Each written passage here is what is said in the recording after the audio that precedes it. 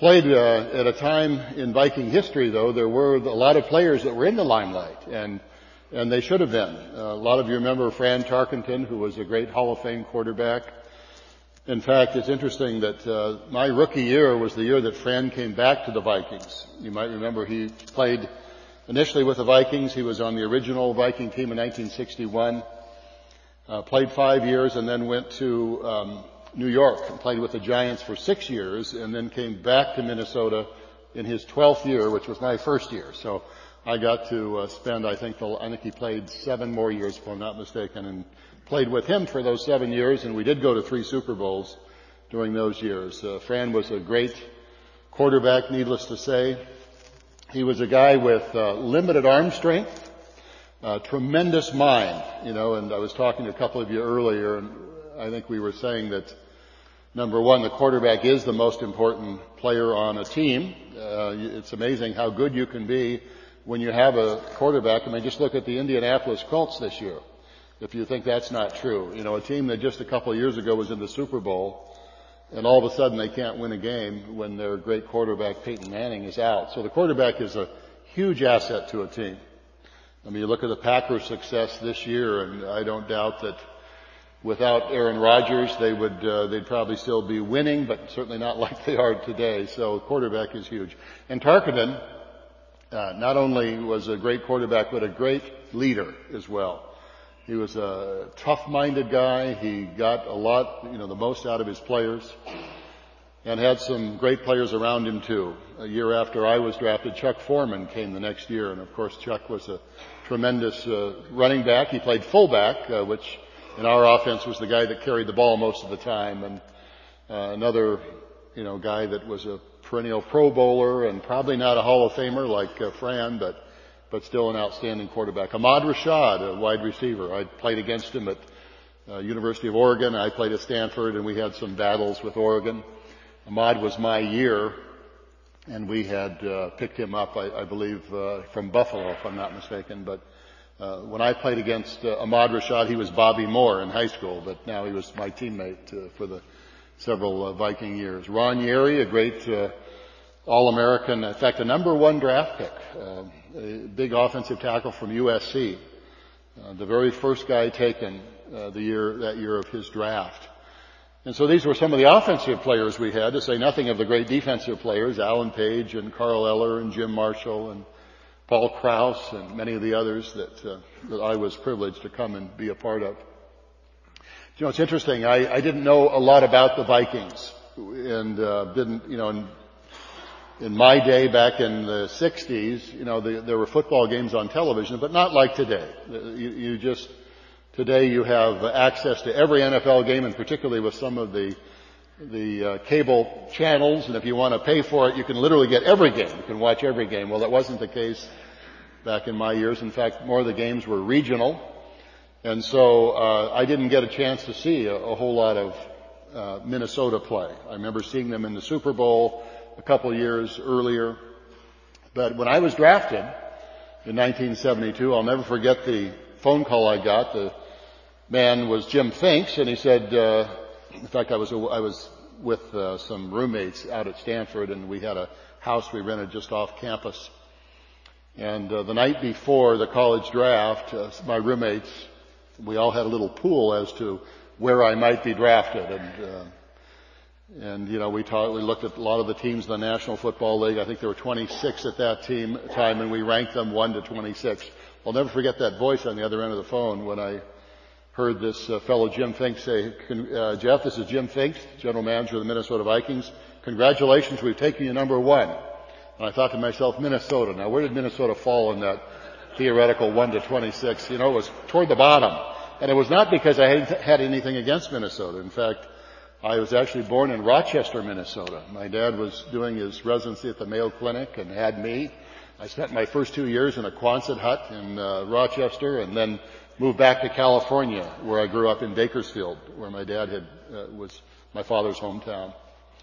So here I was, now drafted by the Minnesota Vikings, and I was to find out later that actually the Vikings were a great place, not only to play but to live too, and that's where we've raised our family, and of course where I lived for Played with the Vikings for 11 years and then have been there ever since. But a great place, great part of the country, by the way, as well. I've enjoyed pheasant hunting trips periodically to South Dakota over the years, and hunted once with Bud Grant. I know he's hunted 1 million times, but I got one of those hunts with him. And Wally Hilgenberg, my good friend, who now passed away a couple of years ago, and a very committed follower of Christ and a brother in Christ and a great teammate and friend. But I remember years ago, one of a significant game of ours. In fact, it was my rookie year of all times, and the Vikings had a lot of expectation that rookie year. In fact, just as I said, the year that Fran Tarkenton came back to the Vikings, just 2 years earlier, the Vikings had been in the Super Bowl and were upset by the Kansas City Chiefs. Everyone thought the Vikings were going to run away with it, but they didn't. But still, the nucleus of that team was still present in 1972. And I came kind of as a green, wet behind the ear rookie out of Stanford. Lonnie Warwick was the starting middle linebacker at that time, and it was expected that I would take my place as a backup and a special teamer, a guy that would go down on the suicide squad. That's on the kickoff where you fly down the field as fast as you can and throw yourself into the human wedge coming the other way. So this was the kind of the undignified role I was going to play that rookie year as a Viking. But I knew that Bud Grant very seldom would play a rookie. So even though I had a veteran in front of me in Lonnie Warwick, even if I could battle Lonnie and really contest him for that position, that Bud would inevitably he would opt for the veteran, and he probably should have. He was very much a veteran-oriented coach. So I knew that it was unlikely that I'd get much of a chance to play that rookie year. Well, little did I know, in the 6th game of the season against the lowly Chicago Bears, Lonnie Warwick hurt his knee, and they hauled him off the field, and guess who went in to replace him? That green, wet behind the ears rookie out of Stanford, Jeff Seaman. And yet I was one who felt like I could rise to the challenge, and God had given me some gifts and skills. I had some great players around me for sure, and even though I was going to make some mistakes as a rookie, I was going to do the best I could, and I did. Now that season was a difficult season for the Vikings. Many felt this would be maybe the best team the Vikings had ever assembled, and they had many good teams up until that time. I think started winning Central Division championships, if I'm not mistaken, in 1967. 67, 68, 69, 70, 71, if I'm not mistaken, all 5 years. In 72, now we had Fran Tarkenton back, and many felt that this was going to be a great season, and certainly something close to maybe a Super Bowl season. Certainly it would be a year we would go to the playoffs and win the Central Division again. But things started off on very shaky footing that year. In fact, the very opening game of the season, we were playing the Chicago Bears, and ended up losing a close game to them. And it wasn't long before that we were playing the Washington Redskins at home, and had a punt block which they recovered in our end zone, and we kind of fumbled a couple balls away, and we were losing games just by a point or two, and inevitably losing games because of our own stupidity, own penalties and mistakes and so forth. And this was exactly the opposite of Viking football under Bud Grant. Bud was a stickler about mental mistakes, and the Vikings were accustomed to not making mental mistakes, but for some reason, in 1972, early on in the season, we did. And after that 6th game of the year, we had a team meeting, and by now the Vikings were 2 wins and 4 losses. And the Central Division title, or the opportunity to win the division, was slipping away from us very quickly. So we had a team meeting. We excluded the coaches. We were going to try to somehow see if we could get this ship turned around and recover the edge that used to personify Viking football. Rediscover those missing ingredients that were not evident that particular season. And we determined that we were going to begin playing the kind of football that the Vikings were accustomed to playing. And so we set some goals for ourselves, and we had new resolve and new determination. And the next game we went out and we won handily, and we won again, and we played the first time we played the Packers that season, we beat them handily. And it came down to the second to last game of the season, and we were playing these very same Green Bay Packers. And by the way, the Packers were leading our division at that time. And they were a decent team, not a great team by any stretch of the imagination. We beat them handily in Green Bay the first time, and here it was now, as I said, the second to last game of the season. And now we were playing them at Met Stadium.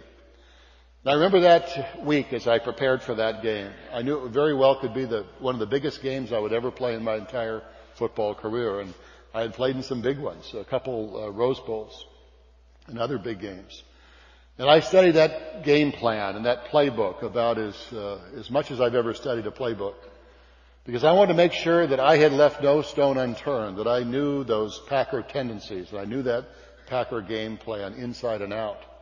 Because of the enormity of this contest. If we could win this game, we would catch the Green Bay Packers, at least we would tie them, and then, depending on what happened the last game of the season, we could be the Central Division champions for the 5th year in a row. Beyond that, when I participated in practice, I gave all that I had, and my teammates did as well. We felt we were as ready to play that game as ever.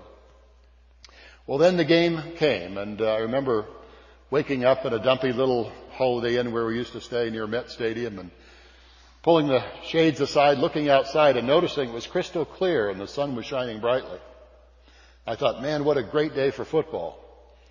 Little did I know as a Californian, in the upper Midwest in early December when it's crystal clear and the sun shining brightly, it's probably pretty cold. And that day went down as the coldest day ever played at Met Stadium. I think it was about 5 below in actual temperature and almost 45 below wind chill. And, for a guy from California who'd rarely seen 40 above as a low temperature, this was a shock to the system. In fact, that day I remember specifically what it felt like to have the mucus in your nose freeze. But we got to the stadium, we taped our ankles, went over our pregame strategy, and as I sat in that locker room and looked in the eyes of my teammates that morning, there was a resolve and a determination that was so thick you could have cut it with a knife. And I was just convinced this was going to be a great and glorious day for the Vikings. Well, then the opening half kickoff took place, and things didn't go as we had hoped. The ball did not bounce our way, and it was a tough, hard played half of football. And we did score a touchdown. We held them scoreless. We expected to be ahead by more than 7-0 by the time we got to finish with the first half. But this was good. This was a good start. We came in at halftime. We licked our wounds, went over our second half strategy. And again, this same commitment to detail and the same intensity was still etched in the faces of my teammates. And I was convinced that the 7-0 lead which we had now was going to blossom into something much greater. But then came the second half. And I remember Tarkenton going back to pass on our second series, throwing a little dump-off pass to Bill Brown.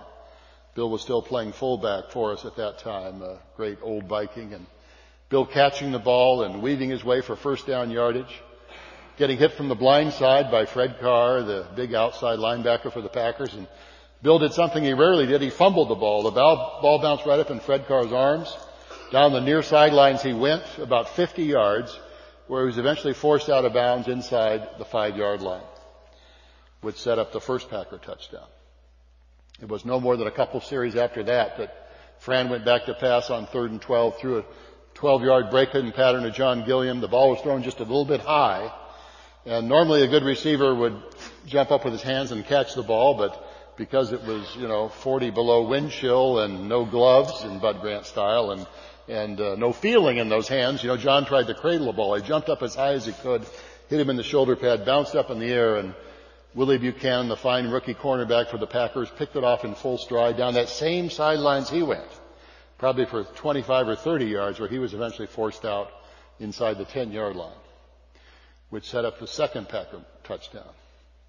And by now that vaunted Packer running game, which was really all they had offensively. They didn't have any kind of a passing game, but they had a good running game with John Brockington and MacArthur Lane. And They began to grind out gains such as 6 yards, 4 yards, 7 yards, 9 yards, up and down the field, holding on to the ball, eating up the clock.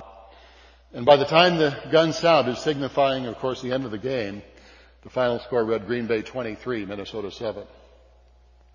Well, there I remember standing on that field after the game, and by now, Packer fans were streaming out of the stadium onto the field. I used to think sometimes there were probably as many Packer fans in those Viking-Packer games as there were Viking fans. But nevertheless, standing on that field about as frustrated and discouraged as a young man could possibly be. Here it was, perhaps the biggest game I would ever play in my entire Viking career. And here it was crucial that I play the very best game that I was capable of playing, especially as a middle linebacker, who's responsible for making the calls and motivating the defense and plugging up the middle and so forth. And yet, as I had reviewed in my own mind, at least that second half of performance, I felt it was probably the worst half of football I'd ever played. Now, there are probably other fellow defensive players that felt the same way, but that's certainly how I felt. And I felt the one thing I wanted to do was to get off that field and get out of there,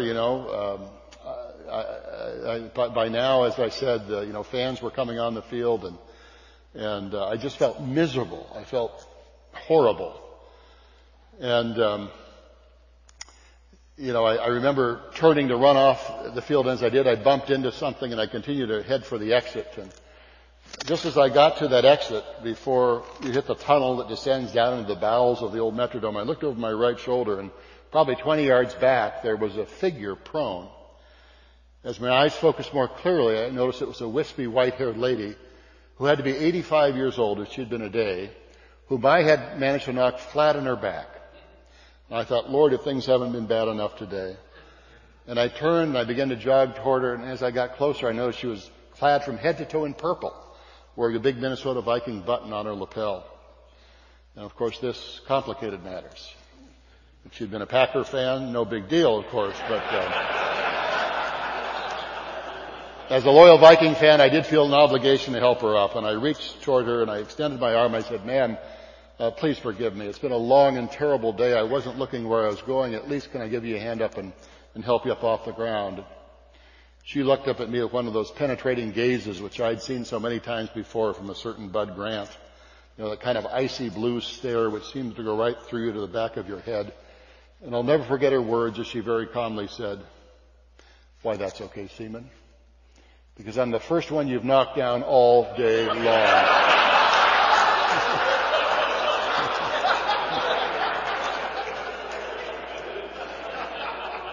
Oh, boy.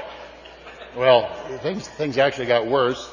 We ended up throwing another game away, the last game of the season, against the hapless San Francisco 49ers out there in San Francisco. And so it was a miserable year. We finished 7-7. And we had a team meeting again after that last game, and we said, this is it. We're not going to play like this ever again. And the very next year, we ended up, that year, for whatever reason, we played 5 preseason games, not 6, won all 5. We won 9 straight regular season games, and until we finally had a hiccup. But ended up going 12-2 and going into the Super Bowl, going through the playoffs into the Super Bowl, unfortunately, where we met a great Miami Dolphin football team and didn't play so well there, but had a great year. And the next several years were outstanding years as well. Unfortunately never got over the final hump, but did get there 3 times in my years. And it was a great place to play, a great place to be. Some wonderful memories and relationships that were built over time, as I've already alluded to many of them. So it's been great to be part of that great tradition. We just, Vikings, as you may know, celebrated their 50 years of football, and having the privilege of being one of those, selected to be on the 50-year team was a great honor, and we're just hoping now we can keep the team in Minnesota for another 50 years, hopefully. And of course, all that's tied up in the whole stadium discussion, as you probably know. Well, I told you a little about my background, growing up in Bakersfield, California, not a little town anymore, about 350,000. It's about as big as the state here, isn't it? No, not that big. Half as big, maybe, as the state.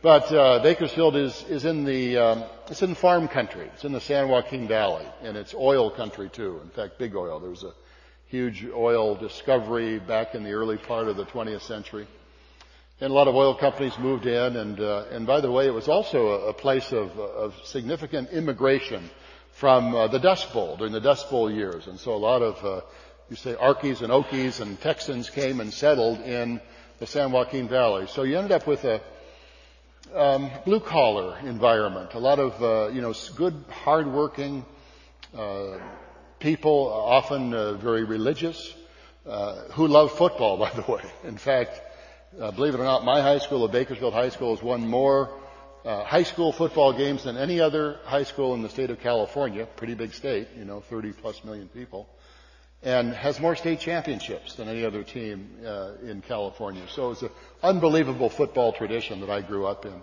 Paul Briggs was a Hall of Fame coach. Having a mental block here. Frank Gifford was from my high school. So it was a tremendous football tradition that I, was entered into as a high school student. But even before that, I grew up in a home. My dad was a physician, and my mother was a good lady, but a woman who had some deep-seated emotional problems coming into that marriage and coming into that family life. Ended up drinking heavily by the time I reached grade school, and we had 5 kids in the family. And because of the alcoholic influence and other things I think that were going on in that family system, it was a terribly dysfunctional environment. A lot of arguing and fighting and very little nurturing, very little affirmation. It's hard to grow up these days, in any day, in any family situation. I've got a belief that people come into the world with an innate sense of not knowing who we are, and part of the goal of family life is to help a young child grow up to be a self-sustaining individual with a good self-worth and understanding of how they fit into not only the family life but fit into culture. But we didn't have that in our family, and as a result, there was a lot of angst, a lot of insecurity on the part of all 5 of the kids. A lot of sarcasm, a lot of put-downs and so forth, and as I said, very little nurturing.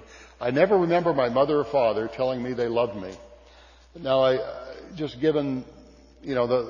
was a time in I think the life of our national life in which men and women to some extent, but men played them pretty close to the vest. You didn't reveal your emotions, you didn't express tender words, certainly not to sons. You may to daughters, but not to sons. And so that was kind of the era that I grew up in.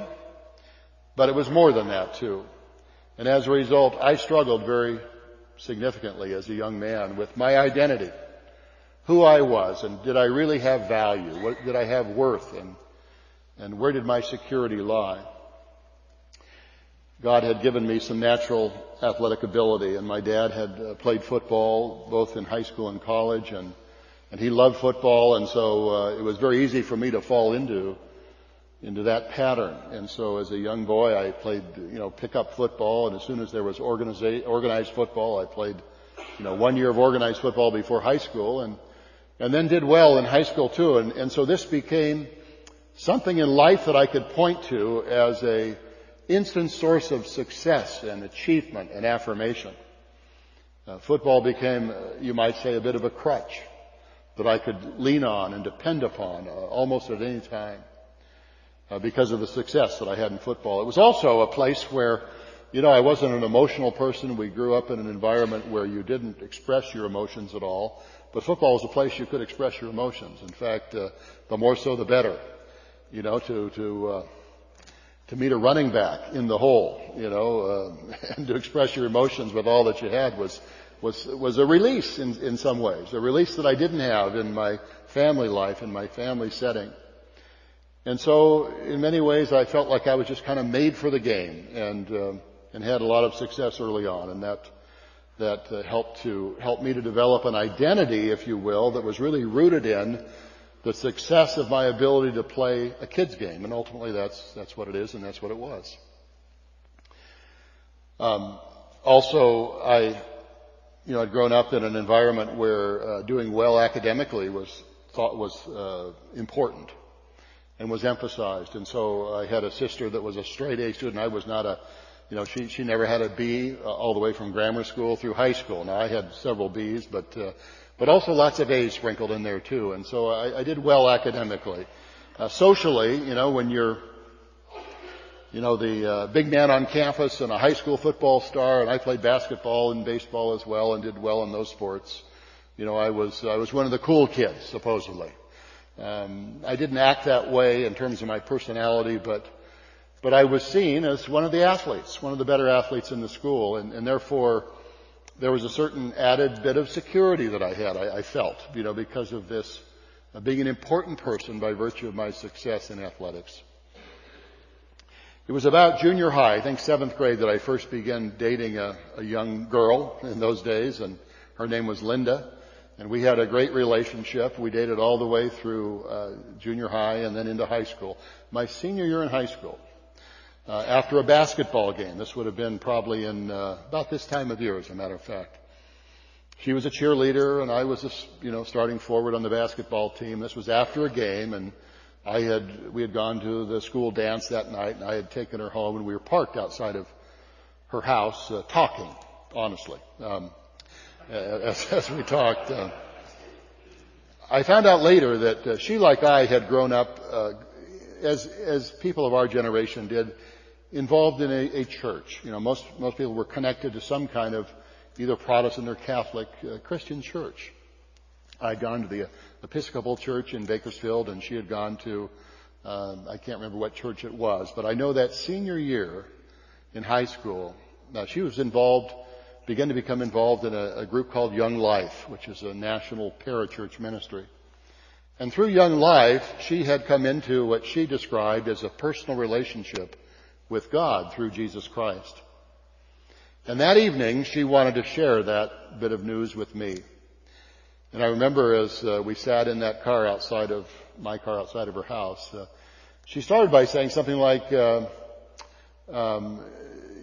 she said something like, "Jeff, I feel that the only way to live a truly purposeful, meaningful life as God intended is to know your Creator God through His Son, Jesus Christ."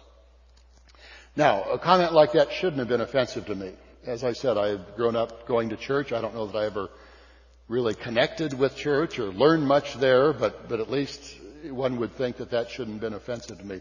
But it was offensive when I heard those words. Because in many ways I had reduced Christianity to really a moral system, a set of do's and don'ts.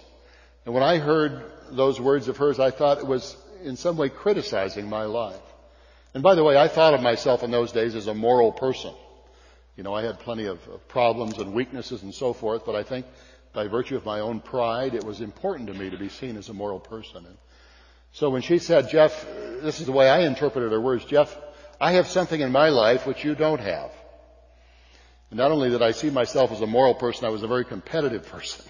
And I think it was my own insecurity in many ways that really inspired my competitiveness. And so I was angered by her words. And I told her, "How dare you question my life? My life is equally as good and moral and meaningful as most of my peers," which it probably was, which isn't saying much. But then she hit me with a crowning blow. She said, "Why then, Jeff, are you living your life?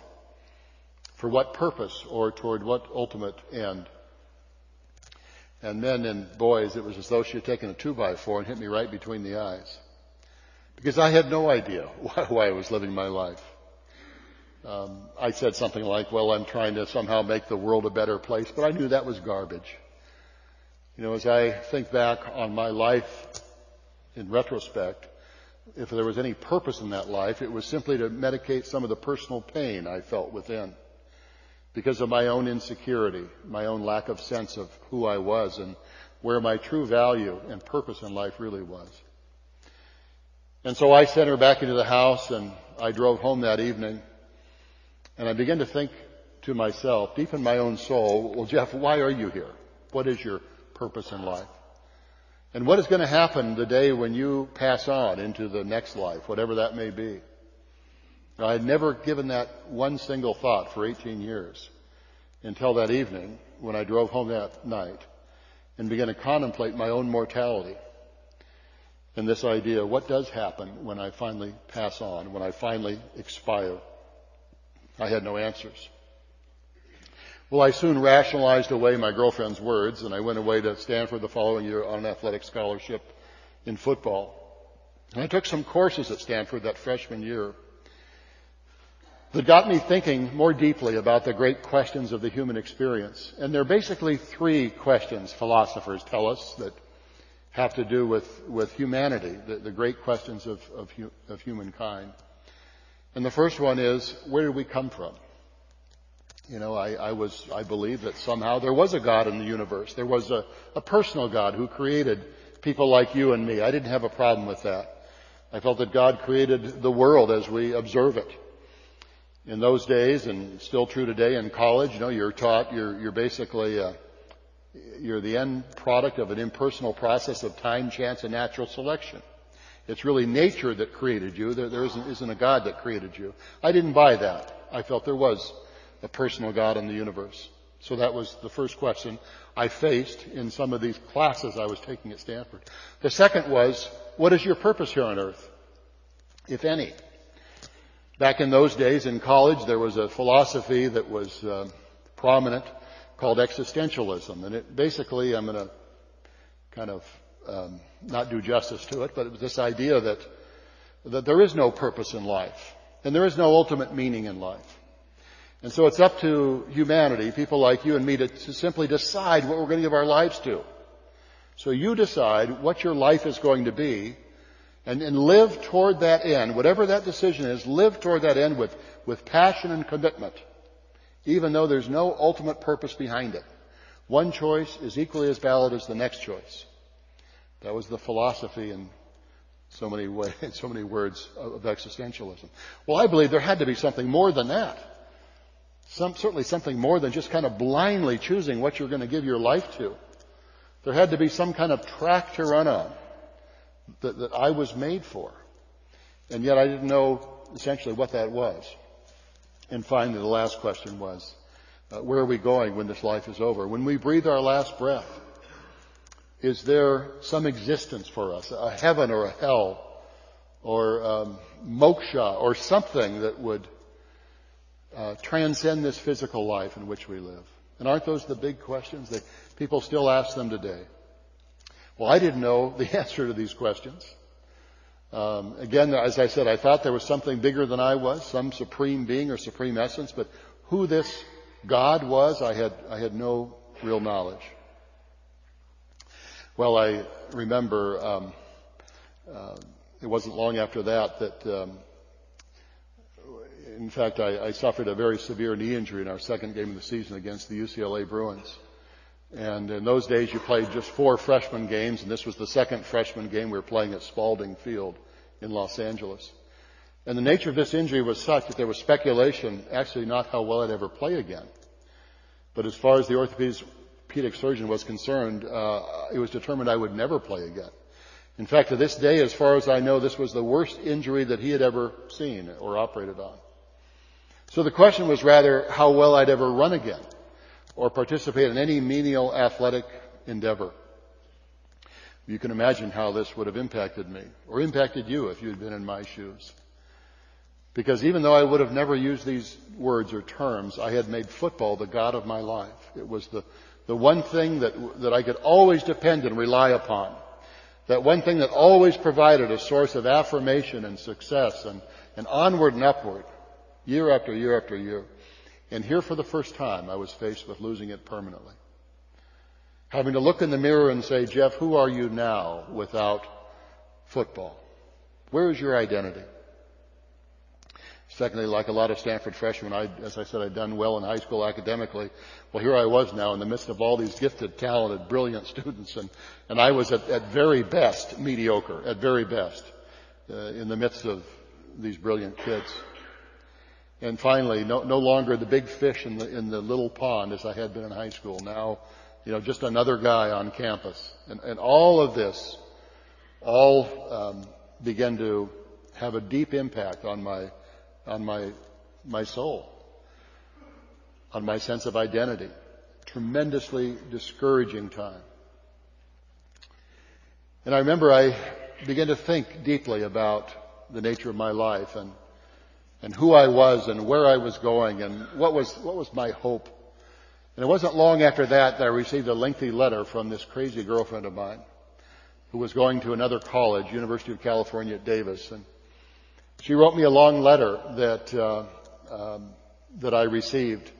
And I remember reading the letter, and I was deeply touched by her words. Normally I would have been very offended by them because she began to say in that letter how much she cared about me, but she also cared very much about my relationship with God.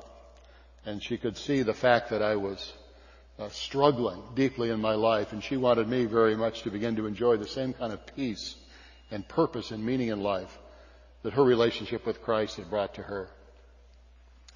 And as I said, normally I would have been angry and defensive, and I would have dismissed the letter, but for some reason that day when I received that letter, I couldn't put it down. I couldn't help but begin to think about my own life.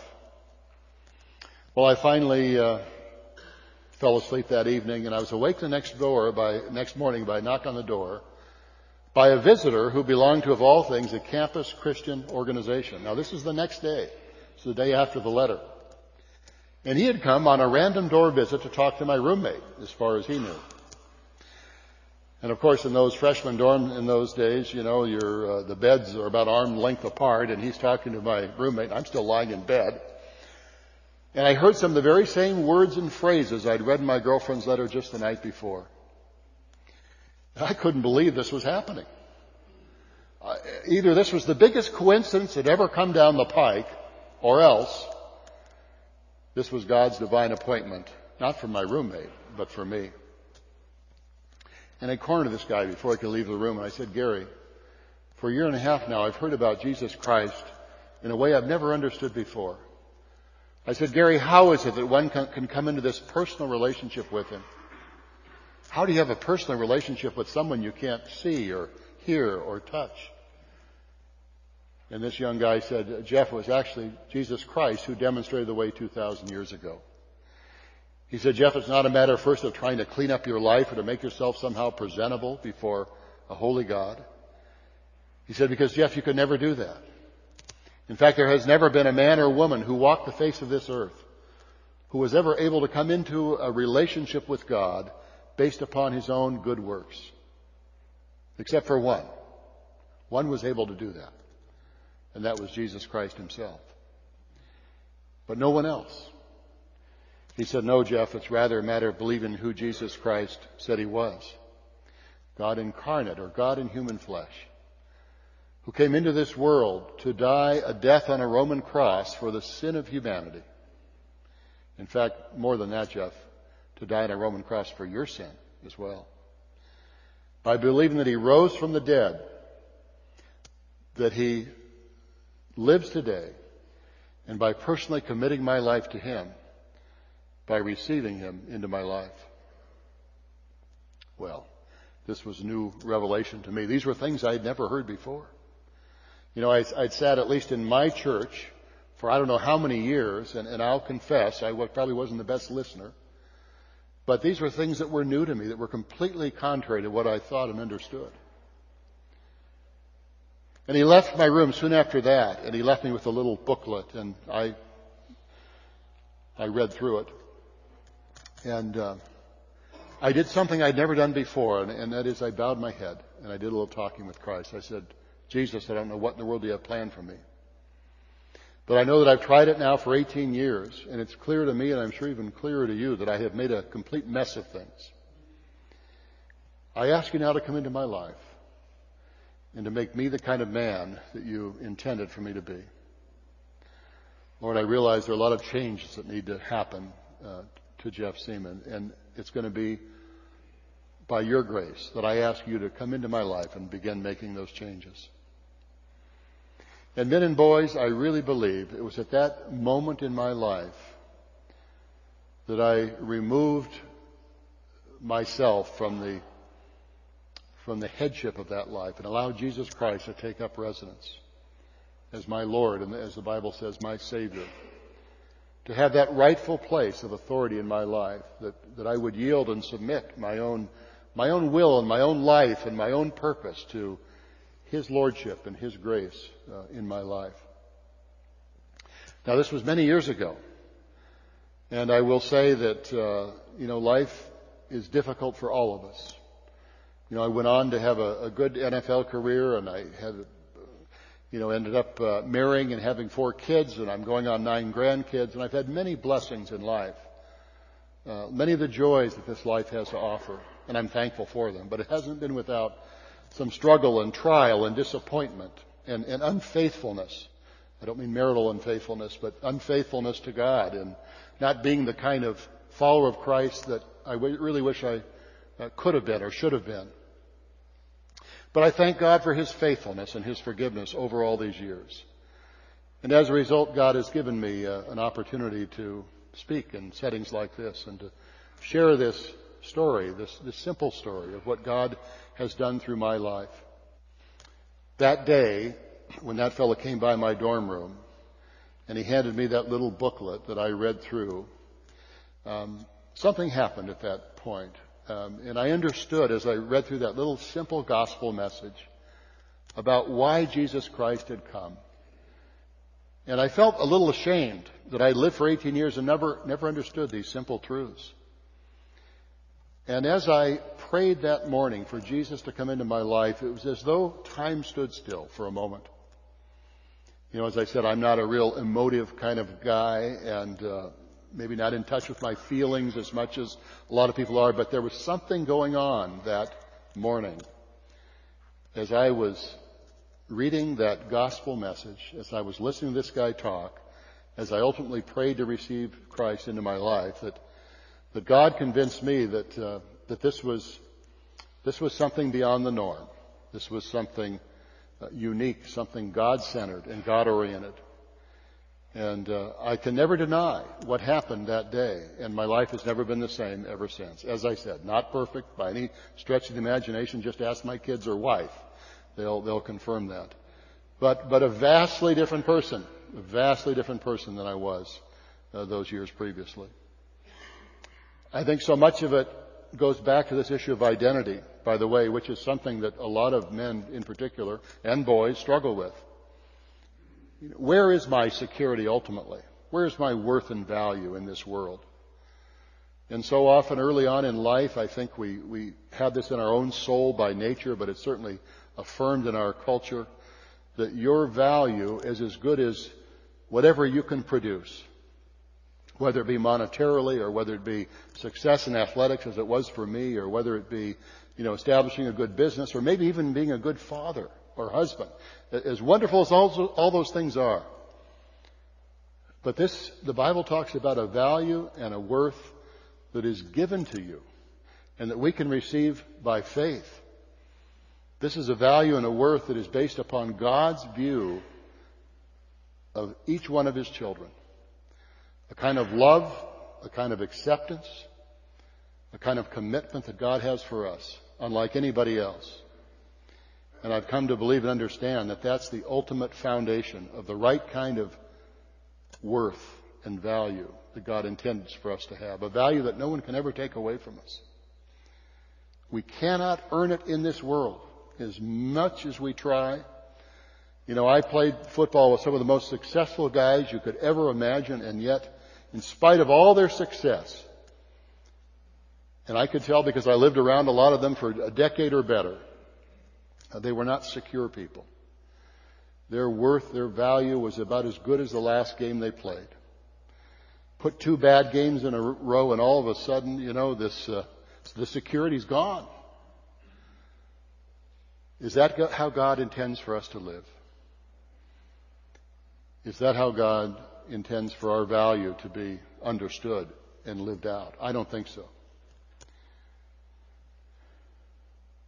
For some of you, this is old news. You've heard this many times before. You've experienced it perhaps in your own life. And I would say, praise God. Praise God if you too have experienced what this is to know the Lord in a personal way and to feel that personal sense of security and worth and value that He gives us by faith. But there very well could be a man or two or a boy or two here this evening, and I suspect there probably is, where you've not worked all this out yet in your own life. That you're not sure if you really have this relationship with Jesus Christ that I've spoken about. Maybe there's a general belief. Maybe you're not an atheist or agnostic, but perhaps you've never personalized this for yourself. You have a sense that God loves you. The Bible affirms that, doesn't it? One of the great verses in the Bible, John 3:16, for God so loved the world, and you are part of the world. God loves His creation. He loves you, and He's affirmed that over and over in the Bible, and maybe you have a sense or an understanding of that. You probably also have a sense that you're imperfect, right? That you have problems, you have weaknesses, morally and otherwise. The Bible says that's sin. Most people in their heart of hearts know of their own fatal flaws, their own weaknesses, and I certainly know mine and you know yours. And the Bible says that every man or woman who was ever created except one has struggled with imperfection and sin.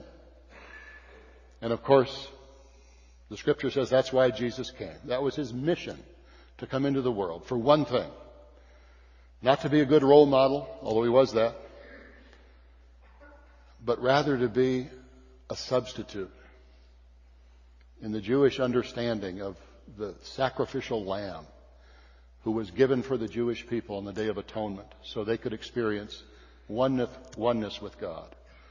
That the sin of the people would be placed on that lamb, the lamb would be slain, and there could now be relationship, harmony between God and man. Well, Jesus came, I'm sure you know, as the sacrificial lamb. That now God would send His own Son to bear our own sin. That the Bible says literally our sin by faith is transferred to the body of Jesus. Jesus is put to death. He paid the price that we deserve to pay. And if you believe that by faith, your sins too are transferred to the body of Jesus. And it's as though when Jesus died, your sin was paid for. And then finally, the last part of this good news is that Jesus didn't stay in the grave, but He rose from the dead, that He lives today. And the access God has given to us is an access that comes by faith, by believing. In fact, the Bible says in John 1:12, to as many as have received Him, to them He gave the right and privilege to become children of God. So it's an active verb, to as many as have received Him into our lives. So we need to take hold of Jesus by faith. And as it's understood for 2,000 years of Christian history, this is as we receive Him into our lives by faith, by a prayer. The Bible indicates that our words aren't so important. It's rather the attitude of our heart. Are we willing to submit our own lives to the lordship and the headship and the love of Jesus Christ Himself? Lord, I'm not going to live for me anymore. I'm going to live for You. Lord, I realize I have all kinds of issues and problems in my life, and I'm going to give those to You. I thank You that You've died on the cross for those sins. And I ask You now to come into my life and to make me the kind of man that You intended for me to be. Men, I think that's the beginning of this new relationship with God through Christ that God has ordained, who He has given to us. So, as I said before, some of you, this is new information. Some of you may have sat in churches, for decades, and it's kind of missed you, as it missed me for all those years. And sometimes God has got to knock on the door of our life. He begins to tap, and then He knocks harder, and then He raps on the door, and sometimes shakes the door. And maybe there's something going on in your life that feels very much like that door is being shaken, like someone's pounding on that door. And sometimes the pounding is nothing less than to get our attention, to bring us to the end of ourselves and recognize of our desperate need for the Lord. And so in many ways, those struggles in life can be what C.S. Lewis called a severe mercy. It's ultimately a mercy, because what it does is it elevates the need that we have for God. And so maybe He's rapping on the door of your life right now. And I'd say, if He is, let Him in. Let Him demonstrate His love and His power and His compassion and His forgiveness and His mercy in your life as He has in my life. So what I'd like to do, men, as I close this evening is to offer a simple prayer. Very much like the prayer that I prayed so many years ago.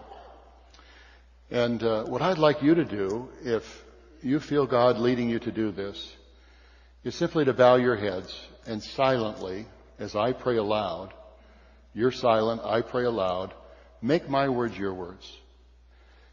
And invite Jesus Christ to take up a place in your life this evening.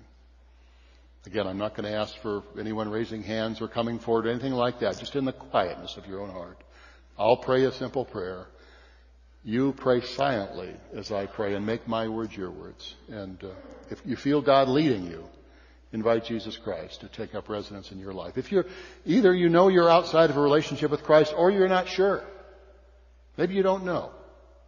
I'd say if you're in either of those two categories and you feel God leading you, pray silently as I pray aloud. Let's bow as we close. Lord Jesus, I need you. And I confess at times this is hard for me to admit. But I ask you now to come into my life and to make me the kind of man that you intended for me to be. Lord, I realize I've lived so much of my life for myself. I've done wrong things, both to other people and I know ultimately, Lord, to you too. But I thank you that you died on the cross for my sin. And you paid the price that I deserved to pay. And I thank you by virtue of that and your death and resurrection, Lord, that you've offered forgiveness and mercy to me. So I receive you into my life, Lord. I ask you to become my Savior and my Lord. I realize there are a lot of changes that need to take place in my life. And Lord, by your grace, I'm going to trust you to make those changes. But thanking you for coming into my life now as you promised. I pray these things in your name. Amen. Now, men and boys, if you did pray that prayer and it was truly the desire of your heart, you can be assured on the timeless promise of Jesus himself that he did exactly what he said he would do. The promise that if we receive him into our lives, he will be with us even to the end of the age. And so what I would encourage you to do if you make this commitment tonight, to tell someone else that you know that has got a living relationship with God. And I know it would not only be an encouragement to them, but they could be a tremendous source of help to you too. What do I do next? That's always a good question. Because there are things to do. There are steps that you can take. Not to earn God's love or God's acceptance, but just so you can grow. Grow in understanding and grow in terms of, your own knowledge of the Bible. Grow in your own knowledge of God. There's some important steps to take. And I know there are lots of men here tonight who would love to help you make those changes and to take those steps. So, well, let me tell you, it was great to be with you. I always love to come to South Dakota. The pheasants are fine, but the people are even better. And that's been true every time I've been here. So thank you very much. Great to be with you.